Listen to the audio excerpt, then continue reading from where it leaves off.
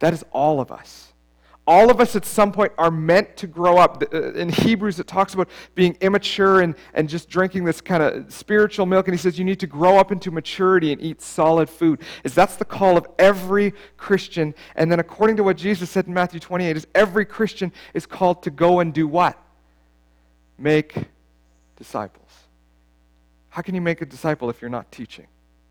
You can't. Is all of us are called in one way or another to teach. Some of us are called to do that in front of a greater group of people. Some of us are called to do that more one-on-one with our children, whatever it might be. But all of us will teach at some point. And what God is saying to us is if you're a parent, is that the judgment of God is going to come upon you first and then to your household and your family. Specifically, fathers first. And if you want proof for that, I'm not going to get into that this morning, but you can look on the website a couple of chapters back where we looked at the role of husbands and wives in 1 Peter. But the simple premise is this, is that God has called men to be faithful to teach their children the law of God. That is our role. And if we do not do that, we will be judged far more harshly because that is what our very role is meant to be. And so recognize that when Peter says, I exhort the elders among you, he is talking in direct context to, here's the reality of it, this will fall upon you first, and then it will move out from there. So recognize this, maybe severity is not the right word, but the importance of the role of the elder in the church. When you read through the New Testament, and you read the various letters that are written to the churches, or even the references to the various churches in the New Testament, you will find without exclusion that God's plan through this was that there would be a plurality of elders leading every local church. You will not find a church in the New Testament where that is not written to. You see that in Titus, in 1 Timothy, in James 5, in Hebrews 13, in Acts chapter 20, and various times in Paul's writings through Galatians, Ephesians, Philippians, Colossians, Corinthians, all those things, is you see the reference to the church and to those who have been called to lead that church. This is God's design. And so we can claim that this shouldn't be the way it is all we want, but Scripture is going to argue with us. And now I'm going to read a whole bunch of different passages to kind of show us this morning. But before we deal with that, let me ask this question, is what is an elder? Somebody who's over 65. No, I don't, right? That term in English is very fuzzy. It can be interpreted so many different ways. And even in the New Testament, we read it as there's several different places where it talks about elder, overseer, bishop. There's various words that are used, all come from the same Greek root word. But this is, I'm just going to read my definition here for you. I'm getting excited ahead of myself. An elder is someone who is called by God to help the local church in the leadership and the maturing of its people to become more like Christ. That's a simple definition. That's as clear as I could make it while I was trying to do that. So let me read this again. An elder is someone who is called by God to help the local church in the leadership and the maturity of its people to become more like Christ. The goal of someone who becomes an elder in a church is not, and we're going to deal with this in 1 Peter very directly in just a few moments, but is not to stand up in front and to exercise power and control over its membership. Not the point. Much like when we looked back at wives and husbands and how husbands are called to sacrificially love their wives, there's no domineering in that. There's no you exist to serve me in that. There's I love you to the very end and I will sacrifice my life if I have to because you are the most precious thing on the earth to me. Elders are called, and we're going to see that. Elders are called to help in any way possible to aid in the spiritual development and Christ-likeness of somebody within their congregation. That's our role. The pastor-teacher, which you see in several passages that we're going to read this morning, the role of the pastor-teacher is simply to be the one who does the proclamation of that. Is my role, is I just simply get to be paid to be an elder. And I'm very grateful for that opportunity, but I also take that, as James reminded me, incredibly seriously, because this is not This is not a small task. This is a task that has eternal consequences. And so I recognize that. And so the elders are called to do that.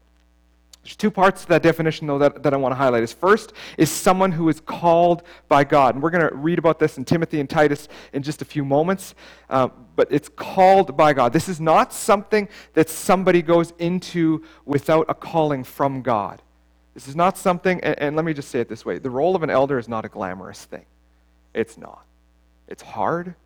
There's hours of praying. There's hours on your knees pleading with God that somebody that is in your congregation, that you want them to understand who Christ is and you want them to mature more in their faith. And there's phone calls where people are angry with you. There's moments where we have to discipline people because they are not living the way that they have claimed to. And there can be fights and it gets all kinds of ugly. The role of an elder is not a fun job. Who wants to sign up? I say that a little bit facetiously because I have loved every church I've been a part of being on the elders team. The camaraderie that exists, the desire for purpose and meaning to proclaim Christ and to make him known. There's nothing greater. There's nothing better.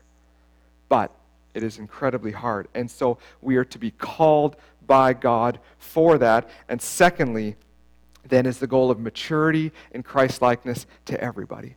Now, let me just clarify a few things. That does not mean that I have everything figured out, and so I'm putting you kind of behind me so that you can follow and I can show you what it means to be perfect, because goodness knows that won't take you very long to figure out I'm not. No one is.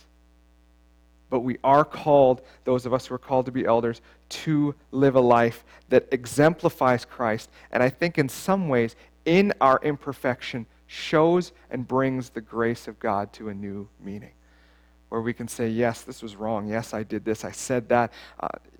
Despite what intentions I may have had, this was wrong, and I need to repent of that.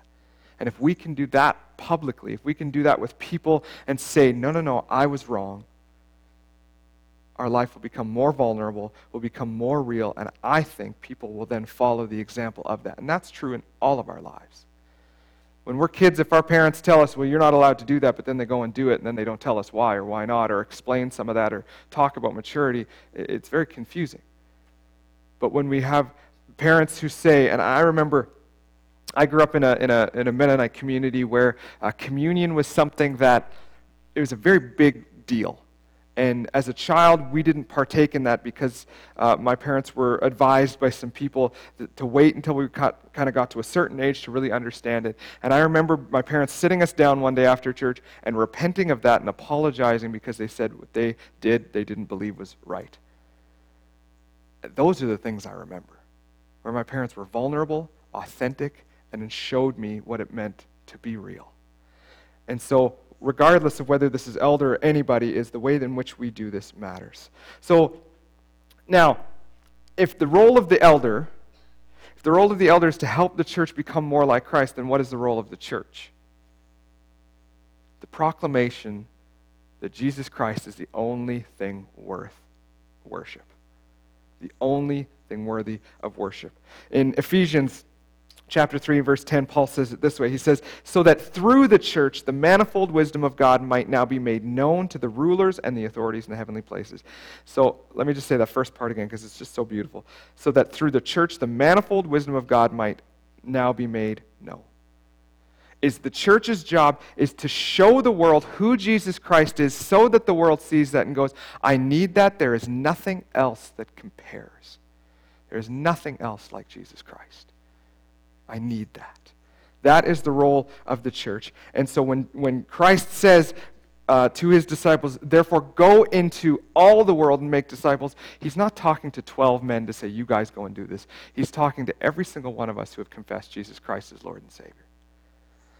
Every one of us are called to make disciples. And so the only way in which we can do that is if I shouldn't say the only way. God can do some crazy things through people who have very little to no biblical knowledge. I've seen it happen. But as a rule, as we mature in Christ and as we proclaim Christ and as we grow in our own faith, others can see that and can respond to that. So let's just flip, you can flip just a few pages back to 1 Timothy chapter 3.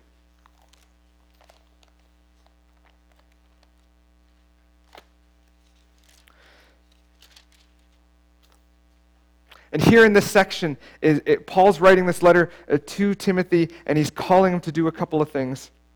And then we're going to flip in just a minute, just a couple of pages later, to Titus, where Paul says kind of something very similar to Titus. So here's the first 7 verses of 1 Timothy chapter 3. He says this saying is trustworthy. If anyone aspires to the office of overseer or elder, he desires a noble task.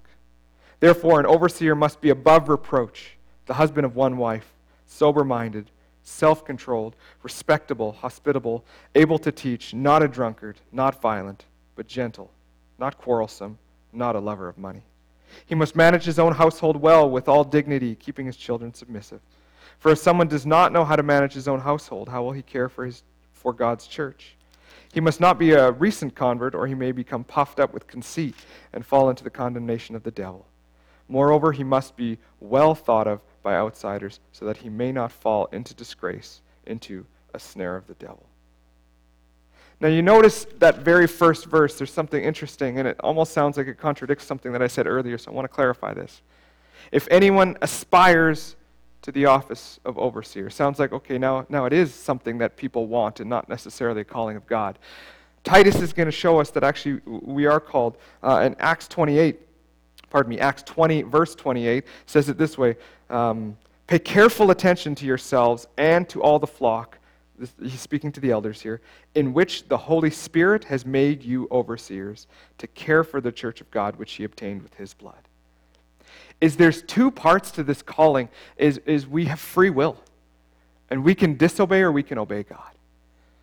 And so if we're called to something by God, that doesn't mean that that's necessarily what we end up doing. It means that that's what God's asking us to be obedient to. We still get the right to choose. And sometimes that can be difficult because we can make the right choice, and yet it can seem like things fall apart all around us. And that's really what 1 Peter is all about, is Peter's reminding them, you are going to suffer for the name of Christ. Even though you are doing what is right and what is just, you are going to go through pain and hardship and persecution, and it's not fair, and we can't make any sense of it, but that's just the reality of it. And so the same way in our own obedience is sometimes we like to make it more simple. We go, if I obey, then good consequences will always happen. And that's just simply not true. Sometimes through our obedience, very difficult things happen. And sometimes by our running, we think we might be able to get away from those bad consequences, but there's always other consequences that come. Jonah is the perfect example of that. I don't want to go where God's calling me to, so I'm going to turn and I'm going to run the other way. And for a little while, it seems like maybe I've done it. And then all of a sudden, God goes, no, I'm going to make this work one way or another. And so he had to get a whale involved. And God will do whatever he has to get a hold of us. And so in my experience, let's just obey Christ. Works a lot better the first time. Doesn't make it necessarily a lot easier or a lot less painful, but maybe in the long term we'll have learned things a lot easier. And so he says, if anyone aspires to the office of elder, this means that God has put a calling upon your life and you go, yes, this is what I want to do. This is how I'm going to live. I want to pursue this. And so then the qualifications are given. Let's flip to Titus chapter 3, which is just after 2 Timothy, so just a few pages ahead. And there's another explanation of this. Titus chapter 1, starting in verse 5. Paul says this to Titus, this is why I left you in Crete, so that you might put what remained into order and appoint elders in every town as I directed you. If anyone is above reproach, the husband of one wife, his children are believers, not open to the charge of debauchery or insubordination. An overseer, as God's steward, must be above reproach. He must not be arrogant or quick-tempered or drunkard or violent or greedy for gain, but hospitable, a lover of good, self-controlled, upright, holy, and disciplined. He must hold firm to the trustworthy word as taught, so that he may be able to give instruction in sound doctrine and also to rebuke those who contradict it. So you read here that Paul's telling Titus, he's saying, so all the churches that are there, go into those local churches and appoint elders from within. This is God's design and God's role for the church. Like I said, you will not find a New Testament church that differs from this model. What is an elder to be? He says it twice in there before getting into specifics. Is someone who's above reproach. What does it mean to be above reproach? That can be kind of a difficult thing to define. But I think very simply, all it means is that that person should live such a life that people cannot come with a crazy accusation against them where people go, yeah, I could believe that. He kind of would live that way or would do that. Rather, it needs to be that they live such an upright life that when somebody says, well, have you heard about this or say this or whatever, that they go, well, that doesn't sound like them. It's not about perfection, again, and we need to understand this, and if you're a man here this morning that maybe you feel like God has been after you about this idea of eldership, is don't get hung up in looking at this list and go, man, that's too exhaustive, I'm not perfect, I can't do it. We're not talking about perfection, we're talking about maturity, we're talking about a realization that God is involved in every aspect of our life and we are to proclaim Him in every way possible. But again, we will make mistakes, we will fall, we will screw up. That's just reality of life. How we respond to those things is important. So when you read something like, your children shouldn't be wild and open to debauchery, that doesn't mean if your child is struggling in their faith or acting out at school that you're immediately disqualified. It means how do you respond to those situations? Are you actively involved in the home, trying and pleading with God for wisdom with how to deal with that? Or are you just going, who cares? It's not worth the effort.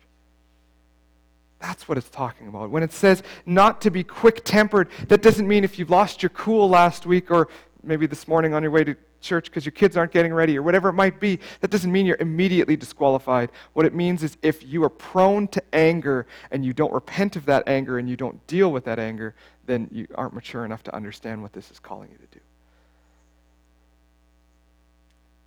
But notice a couple other things here.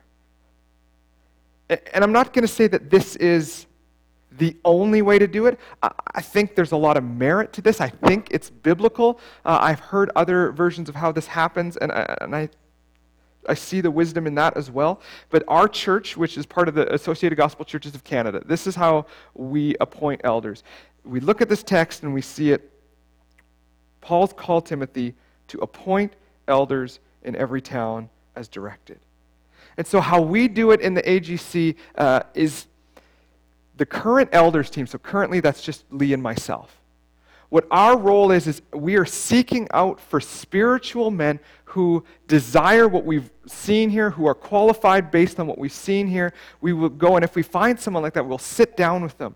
We'll ask them some very difficult, very direct questions. Again, not about perfection, but about showing, is this someone who is serious about their relationship with God and their desire for maturity? If that person kind of meets the criteria that the scriptures have laid out for us in these two texts and several others as well, then we will ask them, do you feel that God is calling you to this role? And if that person feels a calling from God, and of course there'll be time of prayer, there'll be time for them to consider these things, but if they were to come back to us and say, yes, this is what we want, we would then as the elders team come before the congregation and say, we would like to appoint this person to the role of elder in the church, and then the congregation would vote on that. The reason that we do it that way is because if we read through Scripture, it seems to be clear that those who are the mature, those who plant churches, handpick people in there that they see to be spiritual and see to be mature, and then they appoint them to be elders to the leading of. However, because we roll in a congregational model, that means everyone has a say. If you're a member of this church, you have a say. And so if you know something that we do not about something, we want you to come forward and explain those things and to share those things. But we see it the role of the elder to appoint the elder. And so that's why it works that way in our association. That's why we do it the way that we do it. And again, maybe some of this is just like a teaching class on eldership, and maybe you just feel like, okay, I get it, that's simple, that's fine. I'm just trying to show you that everything that we do because we find it in Scripture, not because we just think it's a smart way to do things. So,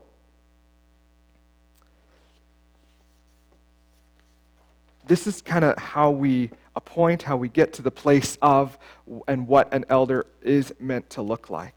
So now let's go back to 1 Peter 5, and let's just go through these couple of commands that are given to us.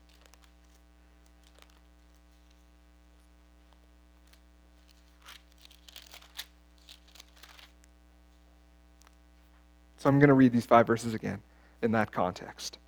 So I exhort the elders among you as a fellow elder and a witness of the sufferings of Christ, as well as a partaker in the glory that is going to be revealed.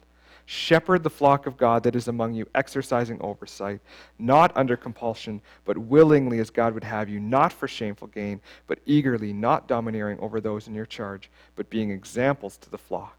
And when the chief shepherd appears, you will receive the unfading crown of glory. Likewise, you who are younger, be subject to the elders. Clothe yourselves, all of you, with humility towards one another. For God opposes the proud, but gives grace to the humble. So now notice, 3 commands given to the elders, or warnings. First is to shepherd the church willingly.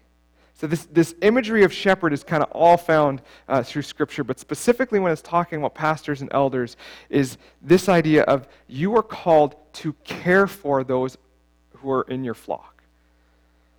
And you read through in kind of the Old Testament about what that looked like and the care and the reality of the danger that faced the shepherd and faced the sheep and what the shepherd's role was to do. And you read about David, and David's being told, basically you can't be king. You're not strong enough, you're not big enough, whatever, all these different things. And he starts to explain that as a shepherd, that he's had to fight off the bear, and he's had to fight off the lion. And I'm just going out on a limb that he didn't have a bunch of rifles to do that with. He had a shepherd's hook. I mean, how many have lived in Banff and run into a bear before? You ever been like, yeah, I got a stick. No problem. It's like maybe a little one, as long as mom's not around. It takes an immense amount of sacrifice and dedication, because you could easily look at that and go, oh, that's just one sheep. It's just one sheep. Right? And Scripture teaches us this way in a story. It says there's 100 sheep and one is lost. The shepherd, and the way it's worded in the New Testament, beautiful, is worded, would he not leave the 99 to go find the one? It's like this rhetorical question of course he's going to. Of course he's going to. And that parable given is this idea that God the Father is after. He is going to hunt us down. That's maybe a rude way to say it. But he's going to relentlessly chase us because he loves us desperately. That's the role of the shepherd here that is given, to shepherd the church willingly. So in other words, not out of a sense of compulsion. And here's the deal, is if you do not love your people, if you don't love your sheep, you are going to shepherd them out of compulsion. Because you're going to be like, why are they being so ridiculous? Why do they say that? Why do they do that? Why do I have to deal with this? And I have been guilty of this in the past, where I've had people that seemed like they just exist to push my buttons. And then I realized, no, God's actually put me in their care to help them to mature, and I cannot help them to mature if I don't show them that I love them. It doesn't work. When you're a parent, the most meaningful thing that will speak truth into the lives of your children is if they know that you love them. It's number one thing. And God, as our Father, loves us unconditionally. And so elders are called to shepherd their church willingly. In other words, love your people. And if you're struggling with loving your people, then you need to go repent of that to God, and you need to say, God, would you just give me a love for this person that I simply can't stand? Because we all have relationships like that. We all have that person that pushes our buttons, and it can be very easy to start seeing that person as the issue rather than as a child loved by God. So that's the first command. Second command, to work eagerly and not out of greed or for shameful gain. Like I said earlier, it's not a glorious role to be an elder. So if you want to be an elder so that you can kind of have your name on the bulletin, then recognize there's a lot of hardships that are going to come with that. There's not a lot of just glory. You're not just going to be like, I'm an elder. I'm suddenly now above reproach, and nobody can question me, and that's not the way it works. Everyone's human. When we do stupid things, other people are going to come and they get to call us on that. That's the role of accountability within the church. If I say something or teach something wrong, then my expectation is that people come to me and say, hold on, what about this? I'm not someone who's up here going, I've got it all figured out. I studied harder this week, so you can't speak to me. All that does is promote arrogance. It promotes this lack of accountability, and that's not what's happening here. Not for greed and not for shameful gain. So in other words, sacrificially. Thirdly, they're to serve as examples to the congregation and to not use their place of leadership as a means of domineering. So in the same way, Paul says it this way in 1 Corinthians 11, 1. Be imitators of me as I follow Christ. It's not an arrogant statement of going, look at me, I got it all figured out, now just do what I do. No, he's saying, look at me, I'm desperately trying to follow after Christ, you do the same. He's not calling people to follow him, he's calling people to follow him as he follows Christ. Christ is meant to be the most important thing. And so our elders are called to show an example in their lives and in their speech that they love Christ more than anything. And as soon as an elder becomes domineering over somebody and uses that position of authority in any kind of a negative way, it's time for that elder to step down. And I've had to be part of those meetings, and those are not fun meetings. That doesn't mean that God can't restore, that God can't forgive. Not at all.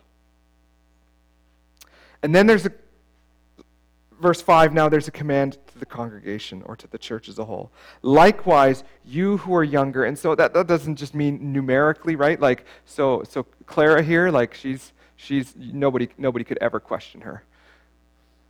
Maybe that's mostly true because Clara's got a lot of maturity in her and she's learned a lot of stuff. And if you just want a really good afternoon of just wisdom, just go hang out with Clara. But that doesn't mean that she is now above board. It's not that she can't be questioned on things. What it means is those who are under, and again, if you've come into membership of the church, recognize that nobody has forced you to do that. You've willingly said, I want to be part of this church, and I will submit myself to the leadership of the church. So you've willingly come under the authority of the church, and now if the church comes to you, if the elders come to you, and you who are younger, it's just an expression here, it's not trying to say age, you who are younger, be subject to the elders. And then this, clothe yourselves, all of you, so this is a command to both, with humility towards one another, for God opposes the proud, but gives grace to the humble. Why is the congregation called to submit to the elders? Well, it says it this way in Hebrews 13:17. Obey your leaders and submit to them, for they are keeping watch over your souls as those who will have to give an account. Let them do this with joy and not with groaning, for that would be of no advantage to you. It's simply saying this is the leaders that have been appointed and affirmed in your congregation, so the elders of this church, their whole role is meant to be to bring you closer to Christ, and that's their desire. And yes, it's only me and Lee at this point in time, but I can tell you 100% that is all Lee is concerned about, is that every single one in this church would grow in their Christ-likeness. And so he's saying, if that's what they're doing, and if they have to give an account, I shouldn't say if, they will have to give an account for that, then submit to them with joy, not with groaning, because it's not going to be of any advantage to you to put up a fight, because it's just going to be back and forth. Now that doesn't mean, again, that you can't question us on things, or if you see something scriptural where you go, okay, you said this, or you acted in this way, or you taught this, but here's what Scripture says. You are always allowed to do that. In the same way where we read that we're to submit to the governing authorities that exist around us, that doesn't mean that we always have to agree. That means we have to treat everyone with respect and love and dignity and kindness. And so in the same way, you can disagree, and you all know this. Somebody can come up to you with grace and sincerity and disagree with you. You can have a good conversation about it. Somebody can come up to you and tell you all the reasons why you're wrong. Usually doesn't have a very good conversation. Nobody really responds really well to, oh, you're stupid. It doesn't work that way. But if we go, you know what? Like, I see your heart and I know that you care for me, but I wondered about this. Is this maybe closer to what the Scriptures teach? And then the command to both of us. Clothe yourselves, all of you, with humility. Whether you're a leader or whether you are a follower, all of us are guilty of having a lot of issues with our own pride. It can be when you become a leader, you can start to become very arrogant for certain reasons, and sometimes when you're not a leader and you're having to follow, sometimes you can be filled with pride because you don't think you should have to submit to the leadership of that person. And so both parties will struggle with pride all through. And you see that all through Scripture. And you don't even need to read this. You just need to examine your own heart and realize it. Here's an example.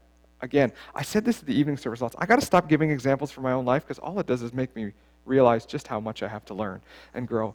But this week, so Smanga has learned to become quite proficient at chess.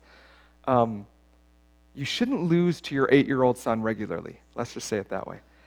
And for the most part, I have been able to win, and then, you kind of like, checkmate, sucker. It's like, he's 8. Let's move on, Greg. Let's be real. But now, he's starting to regularly put strategies into place that are my brain can't go that far.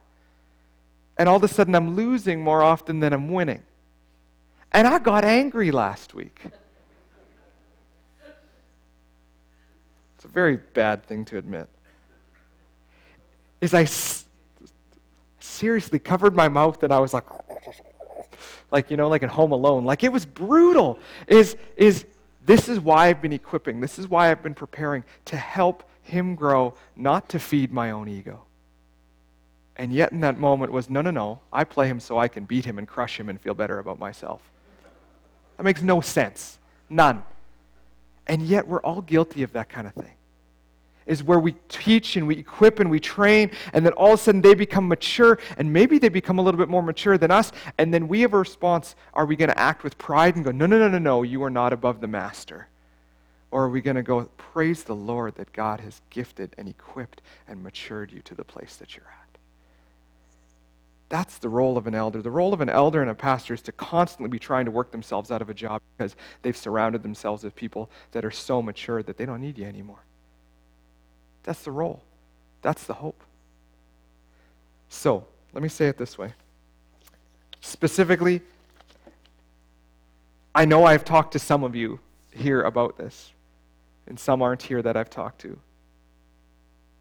But if God has been putting a calling on you to help lead the people of Christ and to lead them with sacrificially and with humility, if you feel that calling upon you, you can continue to disobey that, or you can just say, okay, God, I'm going to do what you've called me to do. We need men to step up in this church to help with this elders team, and so I'm calling you to do that. But so that you don't think that this is all just about the elders, is we need people to step up in leadership in every single place. And I'm calling you to do that. Is on Friday nights, we need help. We have 100 people in our community that we have opportunity to share Christ with, to share his love with, to feed, to just practically show them that we as the Church of God care about our community. Even if you can help once every 2 months, that would be awesome. There's, of course, other ways to help. There's loads of opportunities to get involved. I'm just using that one because that one currently has the most need. But let me take it now beyond church into your own home. Is mums and dads, if you're not leading your kids spiritually, who's going to? You are called to love your children and to show them who Christ is, not to help them have an easier life or to get a better job or to get their homework done. Those are important things. But they're not as important as Christ. They're not as important as their eternal salvation. You are not in control of their salvation, but you sure have a responsibility to show them who Christ is.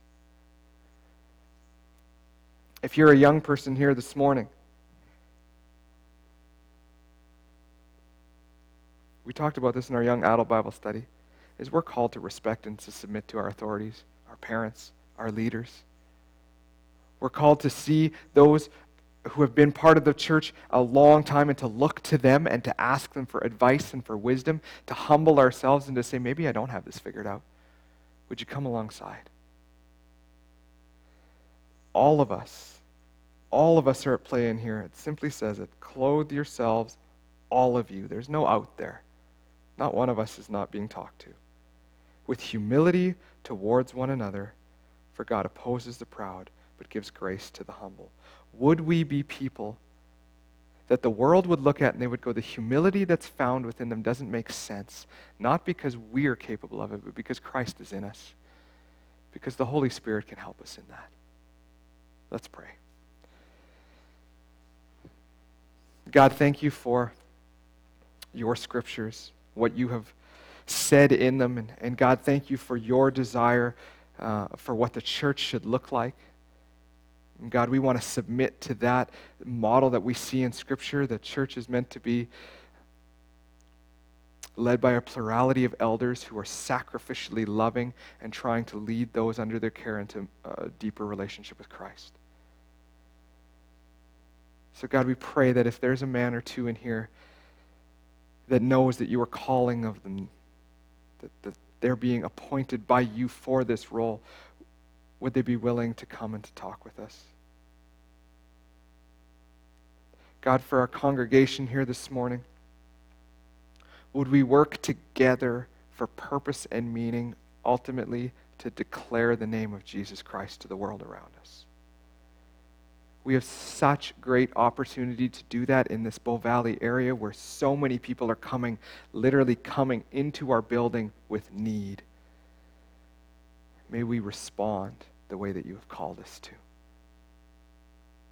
God, help us to submit to those in authority over us, and there's plenty of opportunities and plenty of areas in our life where there's people in authority over us. As it says in Hebrews, would we do that willingly? Because that will only help both sides in that.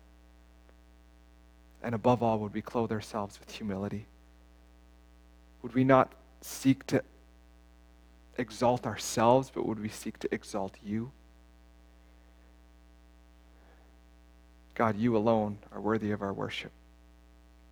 And so we want to declare that you are like none other. God, we love you. What a privilege it is to be part of your church. Unite us together in purpose, that we might declare Jesus Christ to the world around us. God, we love you. Amen.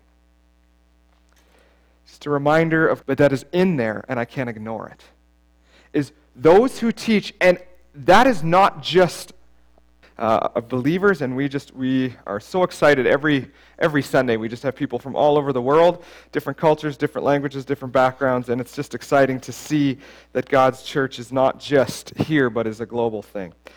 I just want to highlight something before we get going here. You can turn in your Bible to 1 Peter chapter 5, and I just want to mention a couple of things as we're going.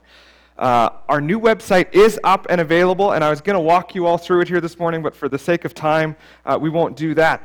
But I just want to mention, if you see anything on that website where you're involved in a ministry and something is not worded quite right, that's 95% probably my fault, and that can be fixed really easy. So just feel free to email the church or phone me and let me know, and we can correct some of those things. It's really user-friendly, really easy, and just the last thing as well is there's an online giving option, so you never have to ever spend money on checks again. I don't know about you guys, but that's literally the only check that I would ever write is to the church. And so there's an option. You just click the online giving. You can pay with debit, with credit card, with pretty much every credit card that you have. You can set it to recur monthly, weekly, whatever you would like. So you never ever have to remember. And then even after you die, we'll still collect your money. I'm just kidding. Was that too far? That was maybe too far. But it's just a good option for you to see in that. As well, there's another thing that we've been able to do. Technology is a wonderful thing. If you go to the teaching section, we now have an Apple Podcast linked to that. And so I know lots of you like to listen to podcasts. We have podcasts at home all the time, which is why Smong is so smart. He listens to all kinds of crazy stuff. But there's now a Banff Park Church one. You can look for that. You can download those things to your device so that when you go off on road trips or whatever, you always have that available. You can share that on social media, whatever you would like. We just want to make sure that the Word of God is proclaimed. So let's pray this morning as we begin, because it's gonna get heavy this morning. So let's pray. God, thanks for your Word. And God, as we read some very direct things and some very direct implications to all of us here this morning, God, we pray that you would give us your wisdom with how to understand these things. God, as I teach to the best of my ability here this morning what I believe you're trying to share to us, would these not be my own words and my own thoughts? Would they be the Scriptures? Would they be the words that you have spoken to us, which we know are fully of you? They're fully inerrant, they're fully authoritative, and that we can submit to you because you alone are good. So God, thank you for this time now. Amen. Last week I said to you that that this would be our last week through 1 Peter. And as the Sunday evening service kind of concluded and I went home and I was just kind of looking at the next text again, just reminding myself, getting ready for what's coming, I realized that this isn't the last week. We're just going to do 5 verses here of chapter 5, and the next week we're going to finish through. I didn't want to try and squeeze too much material, which I've been guilty of in the past 12 weeks or so. We're going to try and keep it a little bit shorter. But that being said, there's a direct, and we're going to read it in here in a minute, but there's a direct, Peter's directly challenging the elders in these various churches that he is writing to. And I wanted to do the exact same thing here, but then I wanted to explain, if you're new to the church, I want to explain to you how the church runs here, what our goal is, how we desire to honor God through obeying what his design for the map or the blueprint of the church is going to be. And then also I want to challenge some people. When I candidated, so I've only been here not quite 10 months now. And 10, is that right? 9, 10? I don't know, it doesn't matter. Less than a year. And when I candidated, there was a question that was asked to me is what would be the areas of focus for my ministry? And there were 2 things that I said at that meeting that I've slowly been, through one-on-one conversation, I've slowly been trying to develop this. Is the first thing is we want to be a church that disciples people. That's my number one goal. Is that if we are not discipling one another and each other and our community, then we misunderstand the gospel and we misunderstand the Great Commission. And so you're actually going to see at the end of January, I'm going to go through a 4 or 5 week, it might be 8 week, I don't know, but 4 or 5 is my plan, series through discipleship. And at the conclusion of that is we're going to unfold for you a new discipleship plan that our church is going to have, that everyone, let me say it this way, if you are uncomfortable with what we're going to present, there's no expectations for you. Rather, what we're trying to do is, as a church board, we want to encourage that everybody who calls Banff Park Church their home has an opportunity to be discipled and to disciple others. And so you're going to see that kind of unfold. The second thing that I said is that we wanted to develop a stronger and a healthier elders team. Is Lee, who was up here this morning, has been carrying, I don't know how to say it nicely, a very unfair and big load upon him in the last number of years.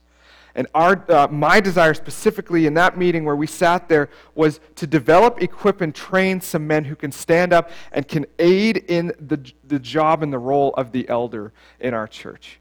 And so this morning, that's what this text is about. And so I'm going to take it seems like a major detour, but what I'm going to do is I'm going to explain the role of the church, the role of the elder, and then we're going to call, hopefully, not publicly, but we're going to call some men in our church to step forward and to consider what this would look like in the life of the church. The expression is many hands make work light, or light work, and that's just the reality of it. Is if we can have a few extra guys to step on and to help in the spiritual direction, and I'll explain exactly what all that means this morning, but if we can do that, it'll only benefit the team, which will only benefit the church as a whole. And so that's kind of the goal this morning. So let's look at 1 Peter chapter 5, 1-5. And I'm going to bounce around a few different places this morning. You can feel free to turn with me, but if you'd rather just kind of listen and not get distracted by turning pages, that's fine as well. So here's what it says.